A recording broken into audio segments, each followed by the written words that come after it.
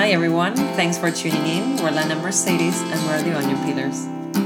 We are also the dedicated owners of the breathing space in Amsterdam, in a part of Amsterdam called the Baarsjes. We are a home for Ashtanga Vinyasa Yoga.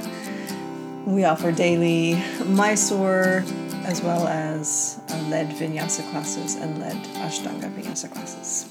We also offer online classes, which they're all live streamed. Check out our website at www.thebreathingspace.nl. Nice. On to today's topic. We've got a rather large onion to peel. Yes. I think we'll peel part of this onion, and there's definitely many aspects of this. There's like this onion has given birth to many onions. It's like, yes, there's a multi-onion within the onion. Yeah. So we'll peel part of the onion today. What are we talking about today, Mercedes? We're talking about yoga as a practice for everyone. Yeah. So I think today we'll touch on many aspects of this idea that yoga practice is for everyone. Well, we'll talk about the assumptions that we have, I think, perhaps what the media shows, so how that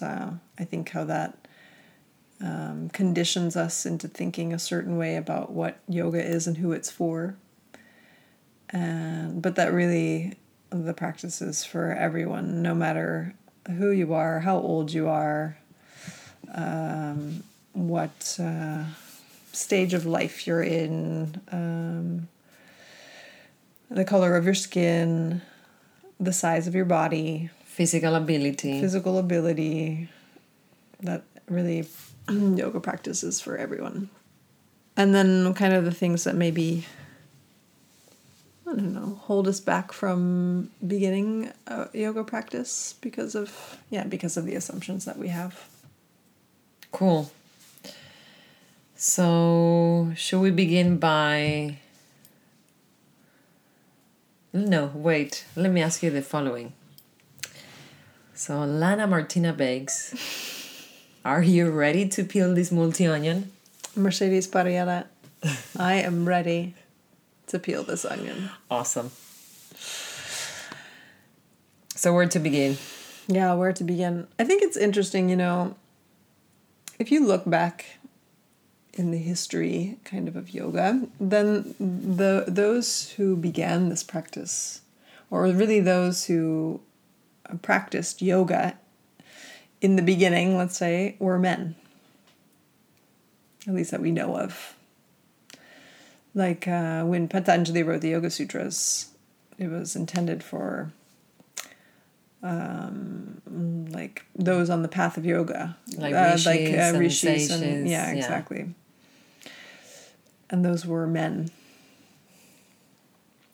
But that we really think of this now as a practice for everybody, a practice for householders. Yeah, so that I think Patanjali kind of pivoted that a little bit, right, with his Yoga Sutras, making it more accessible for all walks of life, as opposed to like the sages or the rishis and so on. I think the intention Patanjali had, I think that's the way that we see it now. But it was because before, it's kind of like in the Catholic Church, the split between like what Martin Luther did. Yeah. Is that this was a split from the Catholic Church in that before it was that religion and the Word of God was only in the hands of priests. And you weren't supposed to read the Bible. You were supposed to hear like scripture and stuff from a priest. Yeah. And Martin Luther went around knocking on doors being like, no, people should be able to read the Bible themselves and understand it, I think. Of course, I'm not a scholar on these things, but I'm pretty sure that's what the whole idea was. That's what Patanjali did as well. He was like, okay, it's not just in the hands of those who are enlightened, let's say, but I want to make these teachings accessible to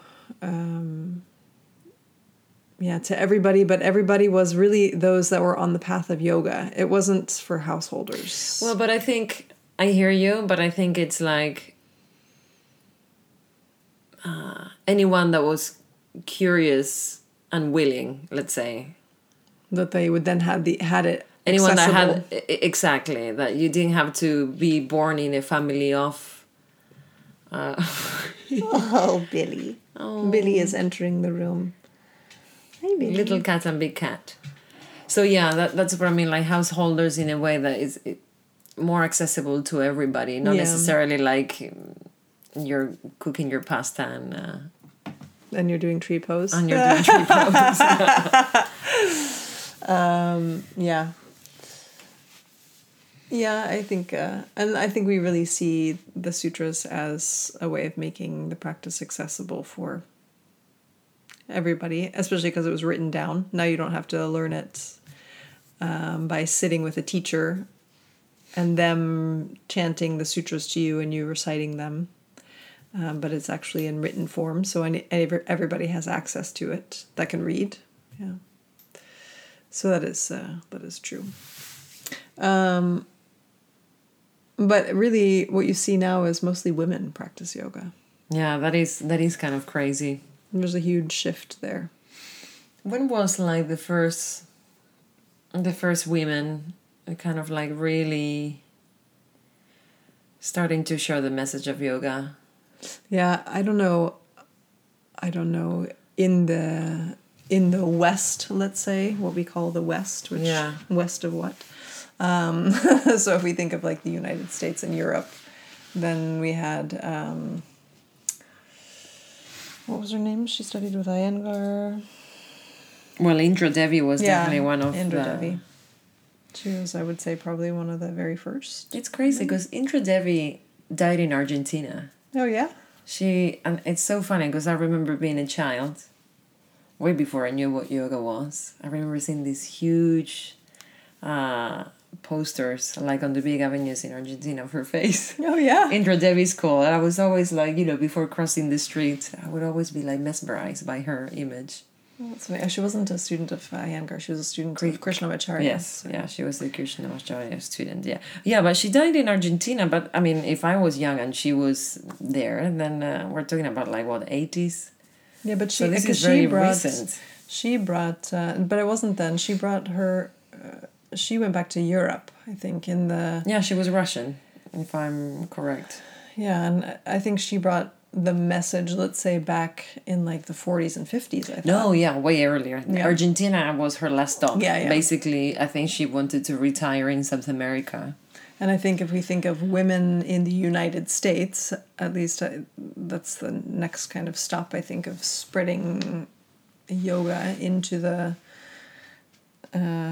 out of India that I know of, right? Yeah. I don't know what was happening in India itself, and if there are great women in India that were also already teaching.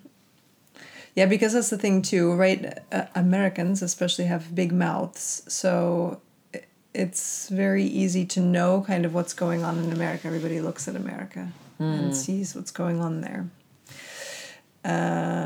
As opposed to, I think, maybe the message was shared and it was less obvious. Perhaps it wasn't broadcast, less loud. Yeah.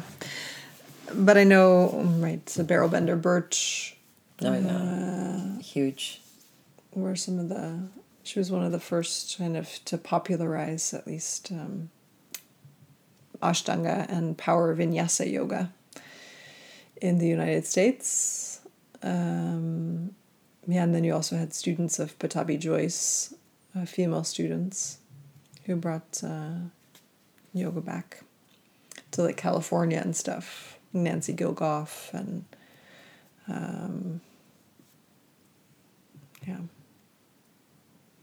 Yeah, that's funny how that has sort of turned around. Yeah. Now there's this misconception that yoga is mainly a female type of practice. Yeah. Yeah. Yeah, why is that? I wonder where along the way this new fashion started. Yeah, I wonder. That would be there's probably a book written about it. I wonder why that women are now the face of yoga. Though I think Peg told me this, Peg Mulqueen. I think she was saying, or I remember her saying something about Patabi Joyce always said that women would be the ones to carry the message of yoga. Oh, really? Yeah. Interesting. Yeah, why was that? I don't know. Yeah, why is that? I have no idea. I mean, I think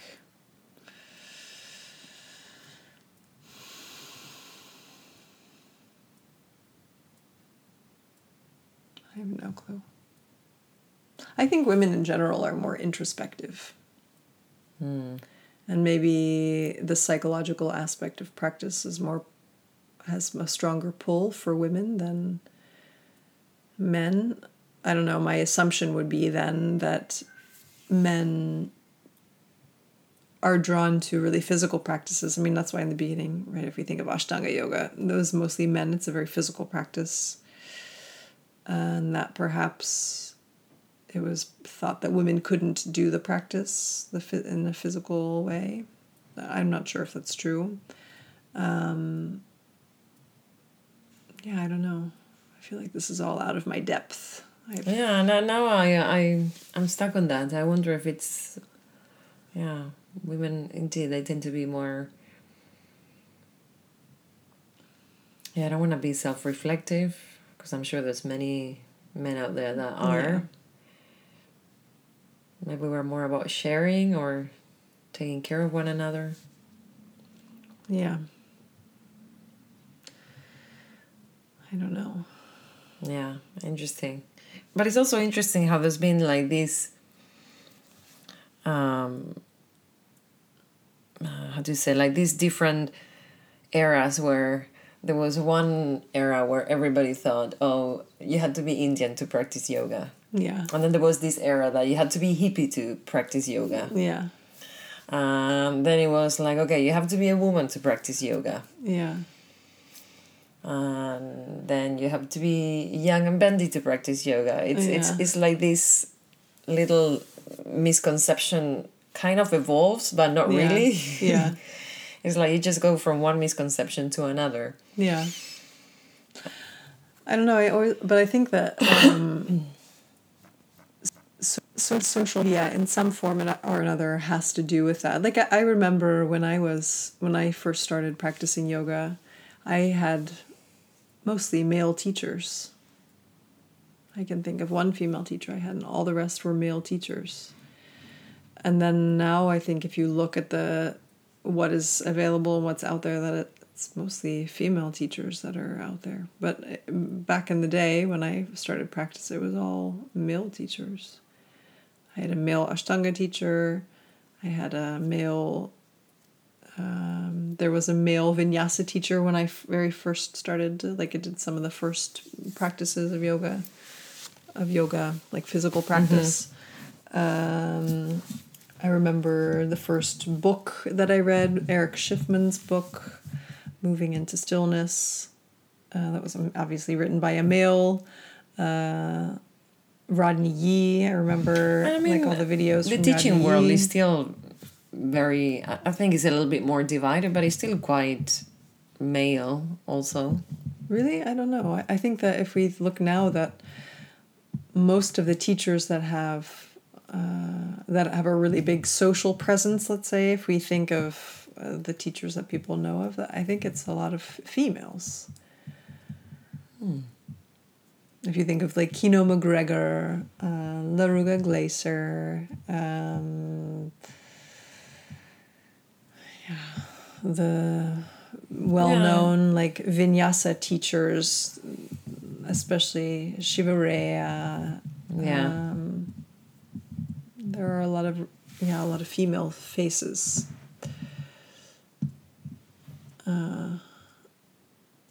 And less. Okay. I don't know. Yeah, I don't know that it's less. Maybe. Because now I'm thinking like Ashtanga teachers mainly male. In the younger world, it's also very male. Yeah. That doesn't mean that there's no female teachers, of course, but the majority tends to be male. I think in the vinyasa world, it's more female. More maybe. female. Yeah. So maybe it depends a little bit on the tradition and stuff. Or it's probably my own bias because I probably tend to see the women more than I do. This is also men. the problem with social media. You only keep seeing the stuff that you keep seeing. Yeah, so. Exactly. Not that I look at social media so much, but if I do, then what shows up is... You can't help it. Yeah. I mean, if you are about to post something on your Instagram, you're going to see what you're going to see. You're not going to see, like, everything. Yeah. But I think that is also what has made the shift in...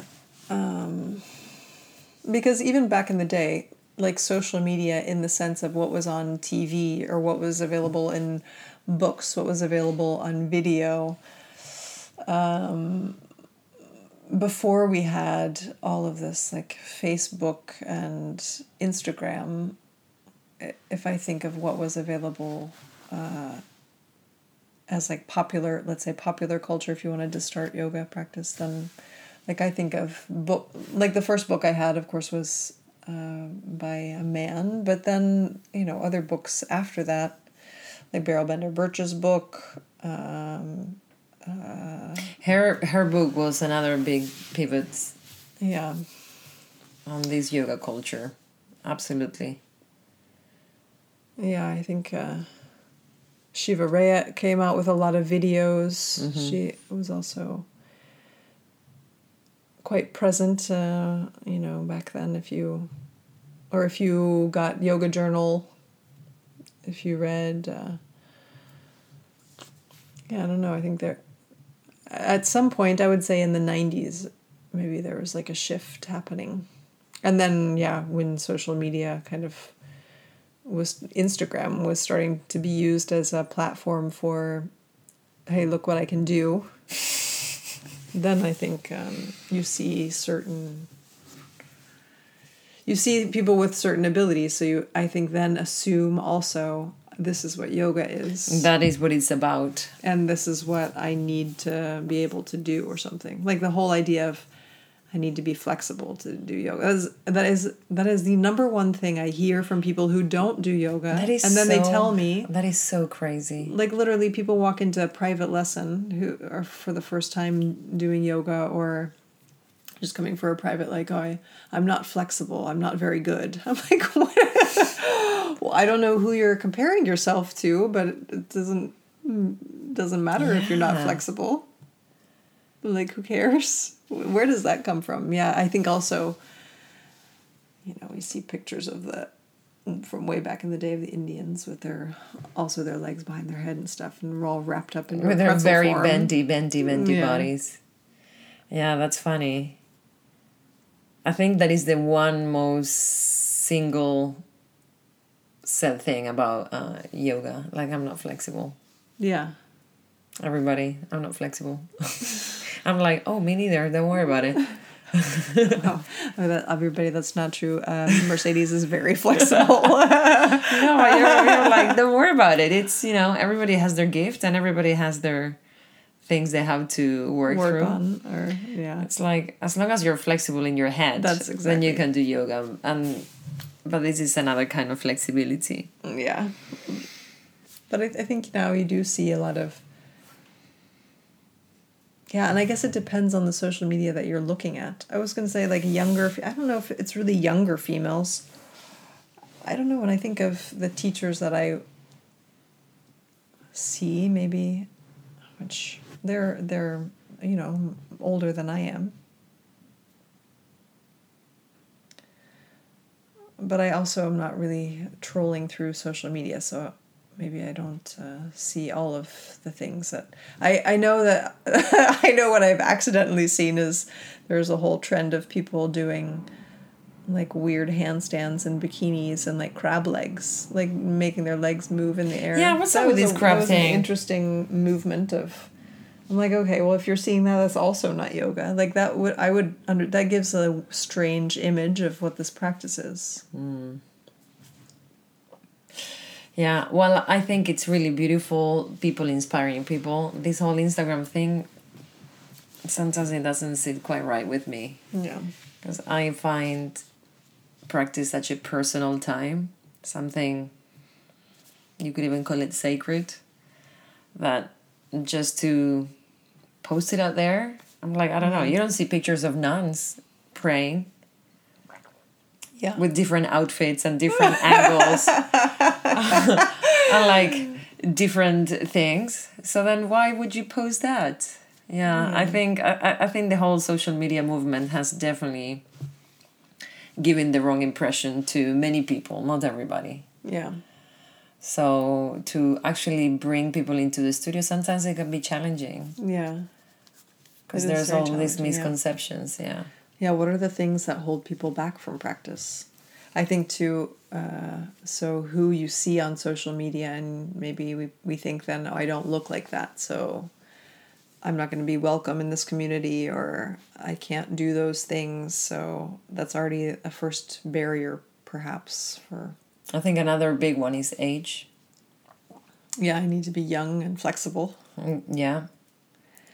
I think because also older individuals are perhaps not trolling through social media.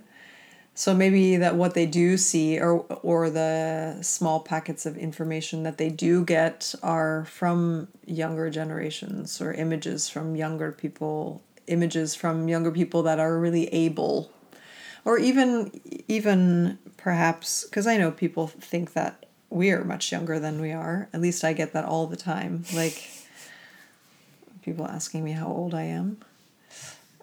So I think also... Oh, by the way, we are approaching a big number, you and I, Missy, this year. I know. Oh my God. How did that happen? I'm going to be 40 years old. I know. That's crazy. Oh, these are the good years to come. But I think also perhaps that there seems to be, I think people just see the huge gap between their own ability that they have to, I think that people think that I have to cross this great abyss to be able to get to where that person is. Like, how the hell am I supposed to do that? I'm not starting on this. This is ridiculous. I think that's what we see as the huge gap between... I think that is also why that whole body positive yoga movement started as well, because people with larger bodies don't see that represented in the media. So they would assume like, okay, I can't start on this because I need to be able to fit my body into certain shapes that is not going to work. It's not going to work for me. So I think if we don't see ourselves represented in what's out there, then it's difficult. This is a big problem. I think I just also with the Black Lives Matter movement too, right? We don't see a representation of Black yogis. So maybe that's why, or I think that's probably a large reason of why we see less diversity in the classroom, in the yoga room. Yeah. I think social media is a big, is at fault for this. Absolutely. Oh man, I know. How would it be to live this life without social media again? Yeah. Or without mobile phones. Yeah. Oh God, you just had to show up to appointments. Yeah. You couldn't cancel saying, I'm running late. Yeah. Yeah. It's crazy that we lived through that. Yeah. Oh. I mean, I'm not saying that there were happier times, but I think...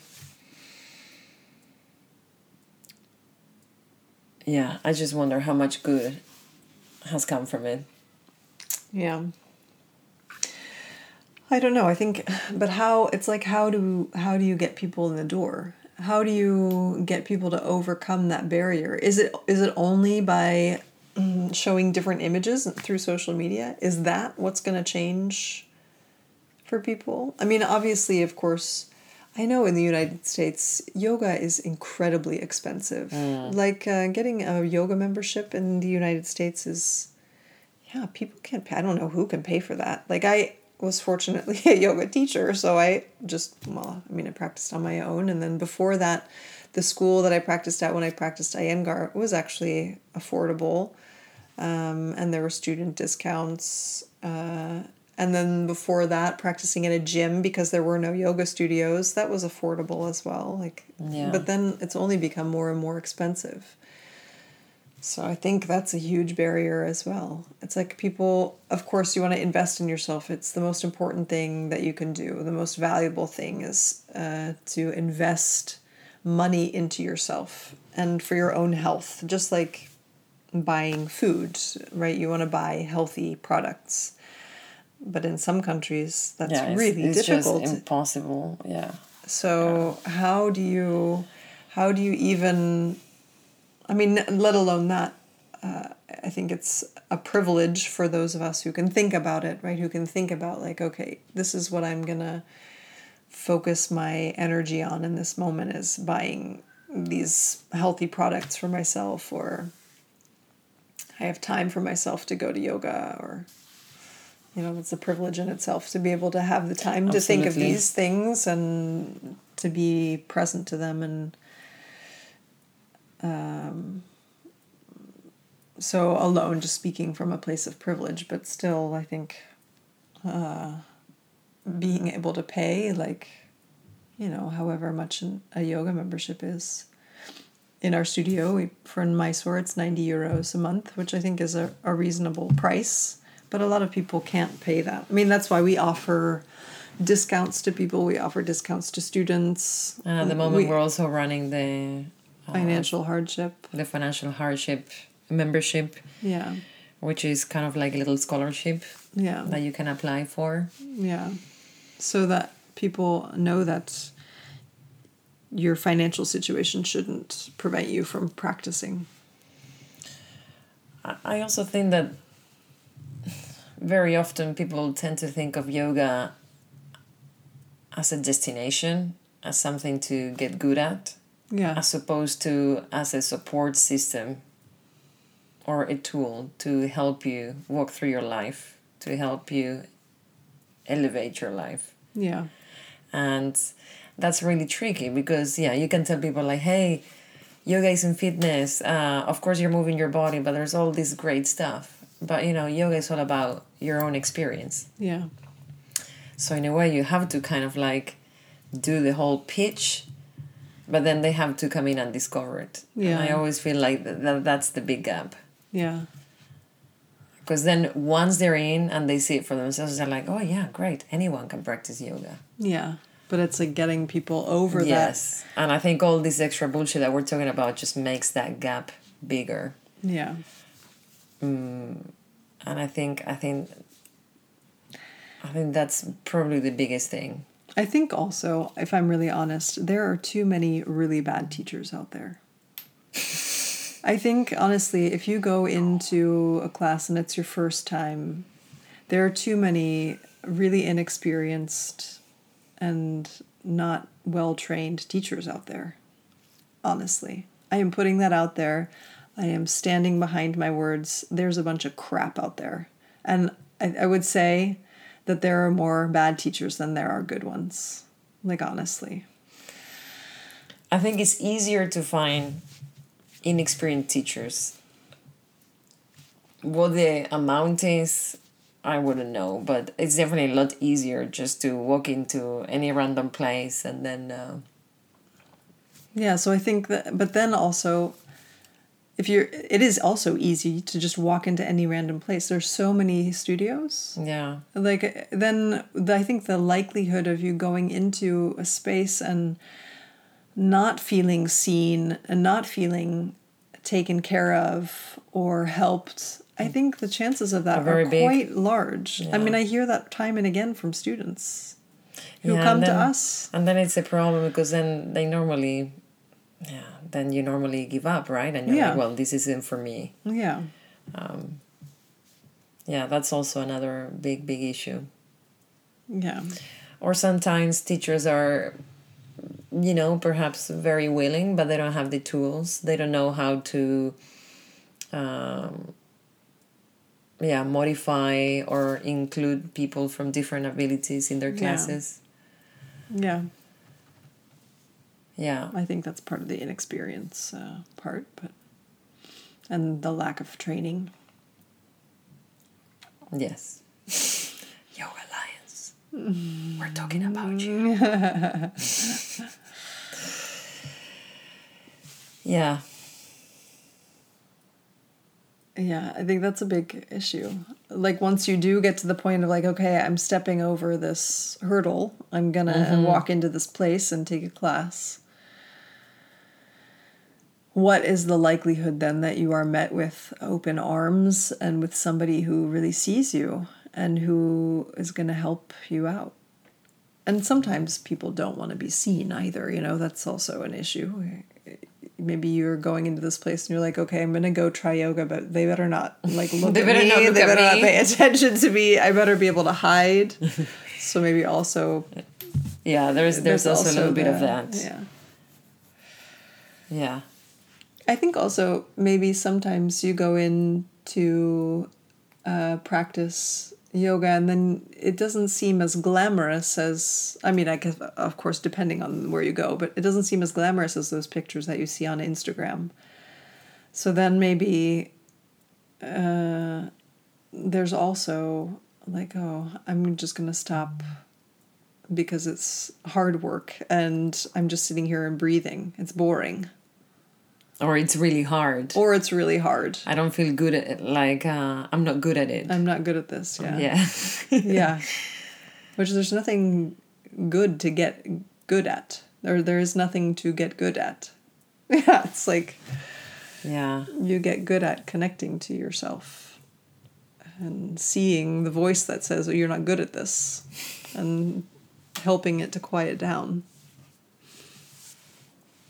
Yeah, how to invite more diversity into our classes. This is really a good question for the yoga community. Yeah. Because just like you said, I don't think just putting a bunch of pictures will I really wonder if that makes anything. The difference. I think it's, as teachers, we have a great responsibility on how we spread the message of yoga first. And on how we spread that message through which avenues. Yeah.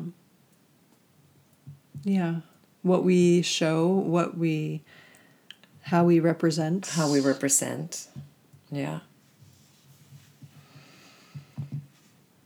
And how we see people and hold the space for them. Yeah. Yeah, it's a big one. It's something to really chew on for a while. Yeah. Yeah, so I think that more so than that this is a podcast about practices for everyone, it's more like a question to the world of how do we as yoga teachers, how do we reach more people to tell them that it's okay, that this is a practice for everybody, that this is something you need in your life, and what is more like, what is the hurdle that we start to inspect and research, like what are the things that we are doing in our behavior, in our actions that are preventing people from walking through the door. I know Mercedes and I follow on Instagram a yoga studio. Is it Richmond? I was just thinking about them too, and it's so funny because I was trying to remember the name so that we could share it. I think it's Richmond Ashtanga Yoga or Ashtanga Yoga Richmond. It's Mercedes and I do not know the owner of the studio personally at all. We just happen to follow them on Facebook, but he does a great job. I don't know. He's amazing.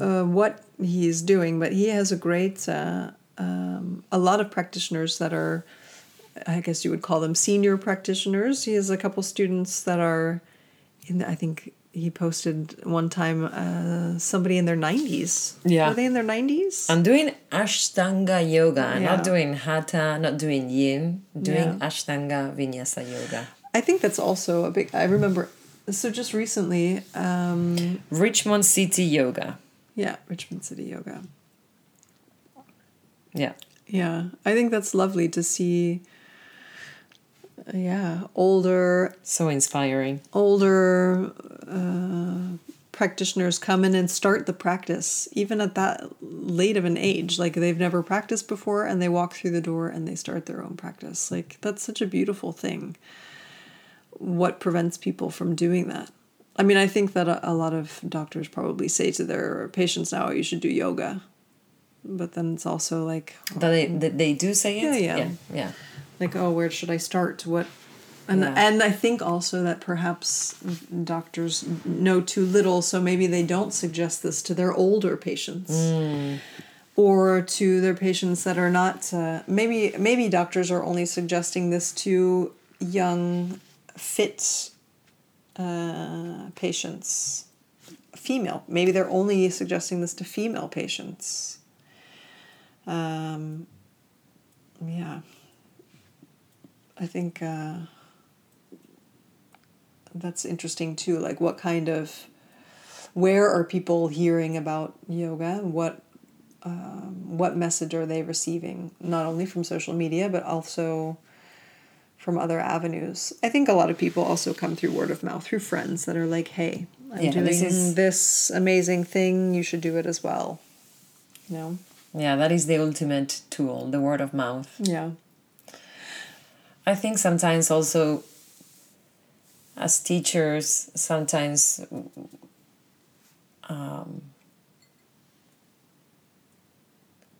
let me rephrase.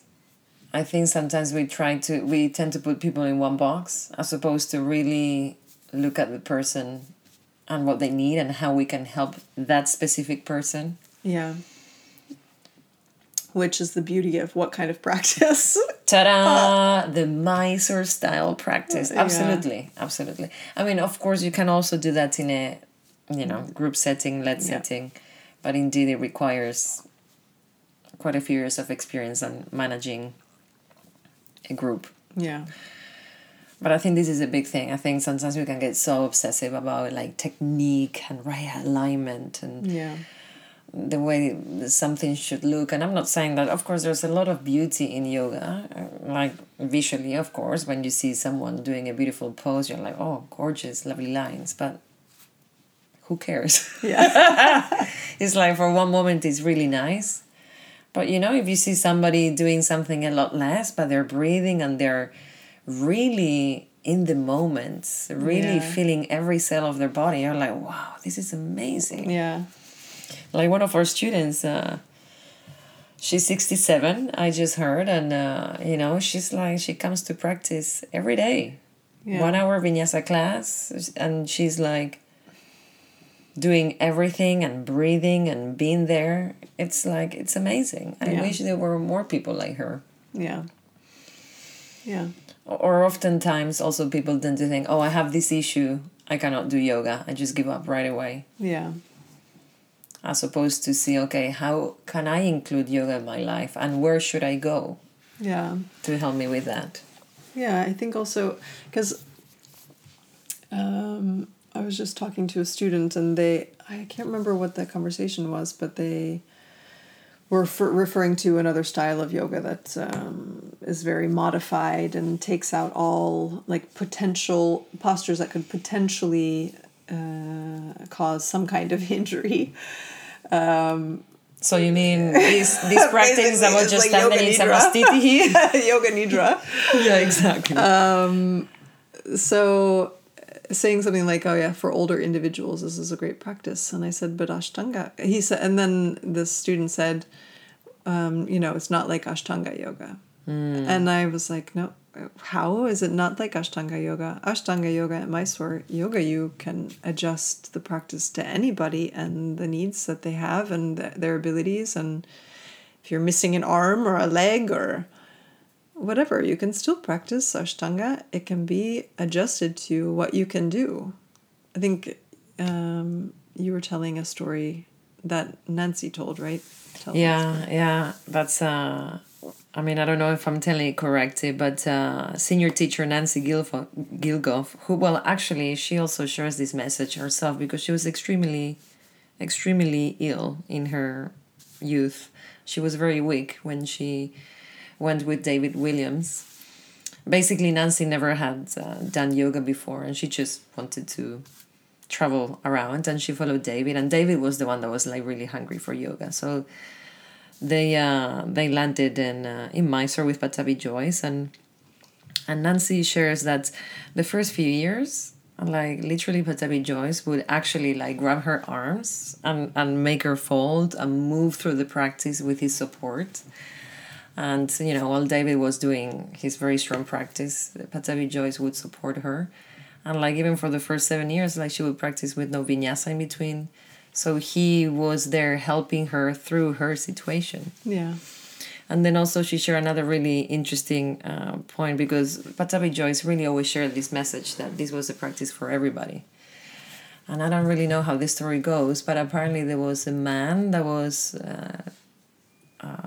not capable of really walking or moving. He was, how do you say, bedridden? No. Yeah. Yeah. He was basically in bed. And Pattabhi Jois didn't speak a lot of English, so this was only with a few words. But he went with a finger to the belly of the guy in bed, and he said, "Inhale, look up; exhale, look down." And then he looked at Nancy and David and said, "This is Ashtanga Yoga." Yeah. So it doesn't matter what it looks like, as long as you're doing it. Yeah. So, you know, the intensity and the technicality, I mean, it could be so huge. Varied, yeah. I also think that some people need to become a pretzel and actually have steam coming out of their body in order to find some kind of quieting. Yeah. While other people maybe can just lift their eyes and bring them down. Yeah. No, I agree. I think that I think Dina Kinsberg even said this at one point, like if you have a dancer coming into practice who's like a professionally trained dancer, dancing intensely for a long time, like they're going to fly and float through primary series, probably second series, maybe only till they get to like third series, advanced A or B, that they finally start to meet their edge and get really start to get the deeper energetic body and the mental body kind of coming to the point where the boiling point where you have the stuff that really needs to come up and out. The stuff that needs to be processed. For everybody it's different. For some people it's going to be Surya Namaskar A. For some people it's just going to be breathing deeply. That's going to be the thing that gets you deeper than the surface and starts to awaken, the body, then starts to awaken the nervous system, and then starts to awaken the energetic body, and being able to see the patterns that we confront in the mental body, all those things. Everybody has something different that's going to get them there or not, Yeah. We all need different things. We're all different. We're all individuals. Nobody's the same. So there's so many possibilities in practice. How do you help people understand that no, this practice is for you. This practice is for you. It's not for somebody who's flexible. It's not for somebody who's skinny. It's not for somebody who's white. It's not for somebody is rich. It's not for somebody who has the latest Lululemon fashion on. No. Maybe Lululemon is not the new, like, hot and hip yoga gear, but it's for you. Yeah, it's almost like saying, oh, the sun is not for me, or food is not for me. I mean, it's there for everybody. Well, some people say food is not for me. Who says that? What are they called? The prana. Oh, yeah, the prana or the sun gazers. Yeah. But, Yeah, it's like the way you work with it is what is going to make a difference. Yeah. And I think then, like, as a yoga studio, how do we pull in all these types of students, especially if we're not... I think there's also a fine line where, there's people posting the fancy stuff, and if you're not competing with that, will you draw people in? And I think yes, that you will. People want to see the realness of... Having said that, I think now there's a little bit of, I think like the last 10-15 years there's been a big boom in yoga and all these hip studios, and I think now slowly we're moving back towards more like, let's say, home shalas, family shalas. Yeah. More people starting to look more for communities and this sort of place as opposed to like the big... I guess there's something for everybody. Yeah. But you do see people starting to search a little bit more. It's just that there's so much offering. I think it takes a lifetime to go through the whole yoga studios and teachers in your city. Yeah. It's like you need to give up your job and then just go in the quest of finding what's right for you. Yeah. So I think this has been more of a discussion of... I think it's more like... How do we do this? I think this is a discussion to be continued. I think Mercedes and I are working hard on how do we reach more... Like a broader... More people. Audience. Yeah.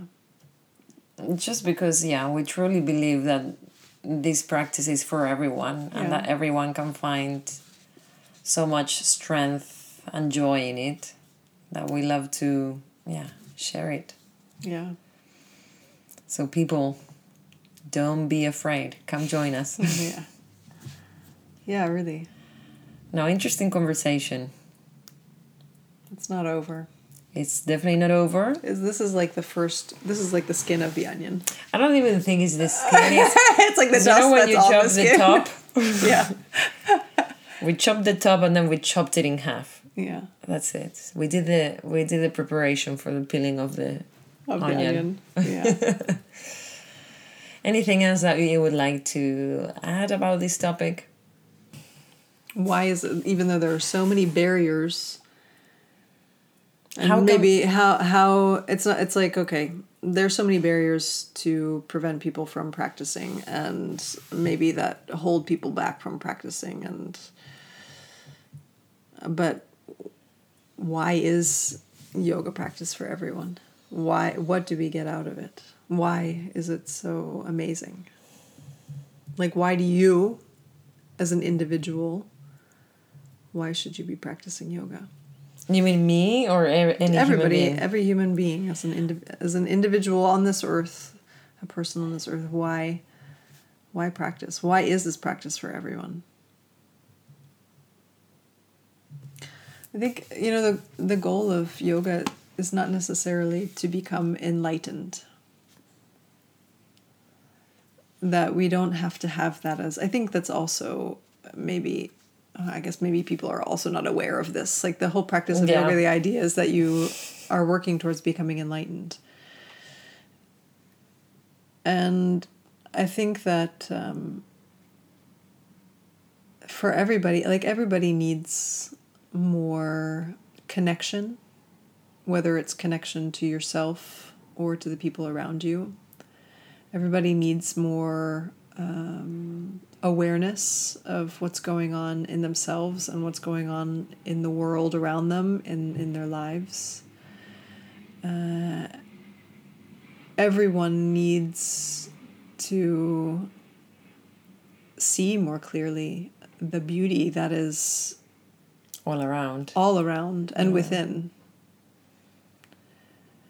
I think this might be a little bit different from person to person, but at the end of the day, it's just like, how can we walk through this life present, open, and willing to see what is around us? Yeah, and the good, the bad, the ugly, and then understanding action that we can take or that we need to take in order to,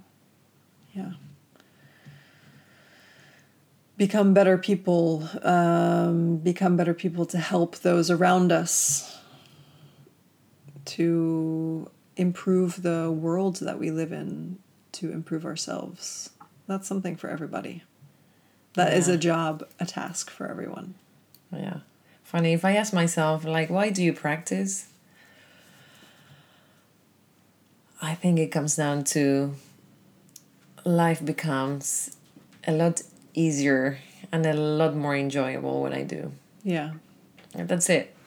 Everything else is fluff around it. I mean, of course, there's a lot of fun with, the physical stuff and also a lot of frustration. Yeah. But at the end of the day, it just makes me happy. But it makes me happy in a way, not like, oh, everything is pink colored. It's like a sustainable... Yeah, it's like, okay, I'm check. I'm here. Yeah. Let me do this. Yeah. All right. Get on your mat. Get on your mat. Come see us. If you need a mat, come see us. If you need some help, come see us. We've got a lovely community. Yeah, we have an amazing community. And we're lucky because it is quite diverse. Yeah. If you compare it to other places. Yeah. It's kind of like home. It is. It's very home. We have a very down to earth bunch of misfits. Yes. Us. And we're very lucky. We just got to reopen, so yeah. So nice. We get to see them in 3D form. Yeah. It's like, whoa. It's still so weird to see everybody coming in. I'm like, I feel like I need to poke them. But no, it's working really good. We have a lot of space between mats, plenty of fresh air and all that good stuff. So we're lucky that we can offer that to our students. Yeah. All right, everyone. If you have questions, comments, please don't hesitate to send us an email. You can email us at info@theonionpeelers.nl or info@thebreathingspace.nl. Check out our website, www.thebreathingspace.nl. And if you have a moment to spare, would you be please so kind to leave us a review on iTunes? That will help us reach a broader audience with our Onion Peelers podcast. Yes. And also, if you're looking to deepen your practice or to give yourself a more immersive, let's say, a different perspective on your practice, a more immersive perspective, then check out our upcoming Vinyasa Yoga teacher training. It starts at the end of August. And end of July, I think we have a question and answer session.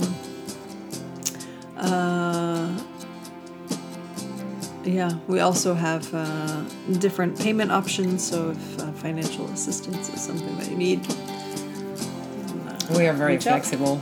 Yep. Do reach out. Okay, then that's a wrap. That's a wrap. All right, people, take care out there. Be good, be safe, be happy. Until next time, this is Mercedes. And this is Lana. Bye. Signing off. Bye. Bye. Oh my God.